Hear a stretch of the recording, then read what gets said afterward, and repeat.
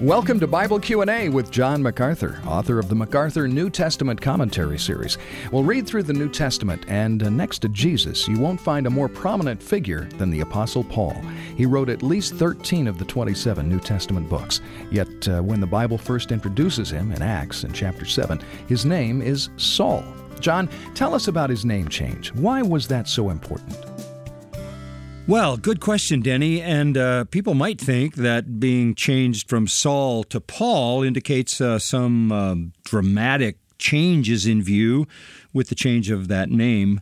They might think that because Abram was made Abraham to express the fact that he would be the father of many nations, or Simon was called Peter in order to mark out the fact that he would, by his confession, articulate the rock on which the church would be built. Therefore, Saul going to Paul might be something equally significant. However, the truth of the matter is, Saul is a Hebrew word, Hebrew name, and one that's very familiar to any student of Scripture because the first king in Israel was a man named Saul. And one might wonder, given the history of Saul, why any well-spoken mother would want to label her son with his name.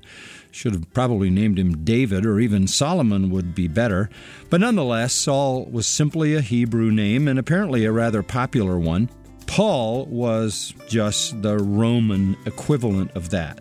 So there really is no spiritual significance, although we might say that when Paul went from being a Hebrew persecutor of the church to becoming an apostle who preached the gospel, there was the most dramatic change. You're listening to Bible Q&A with John MacArthur. If you'd like more in-depth teaching from Acts, visit MacArthurCommentaries.com.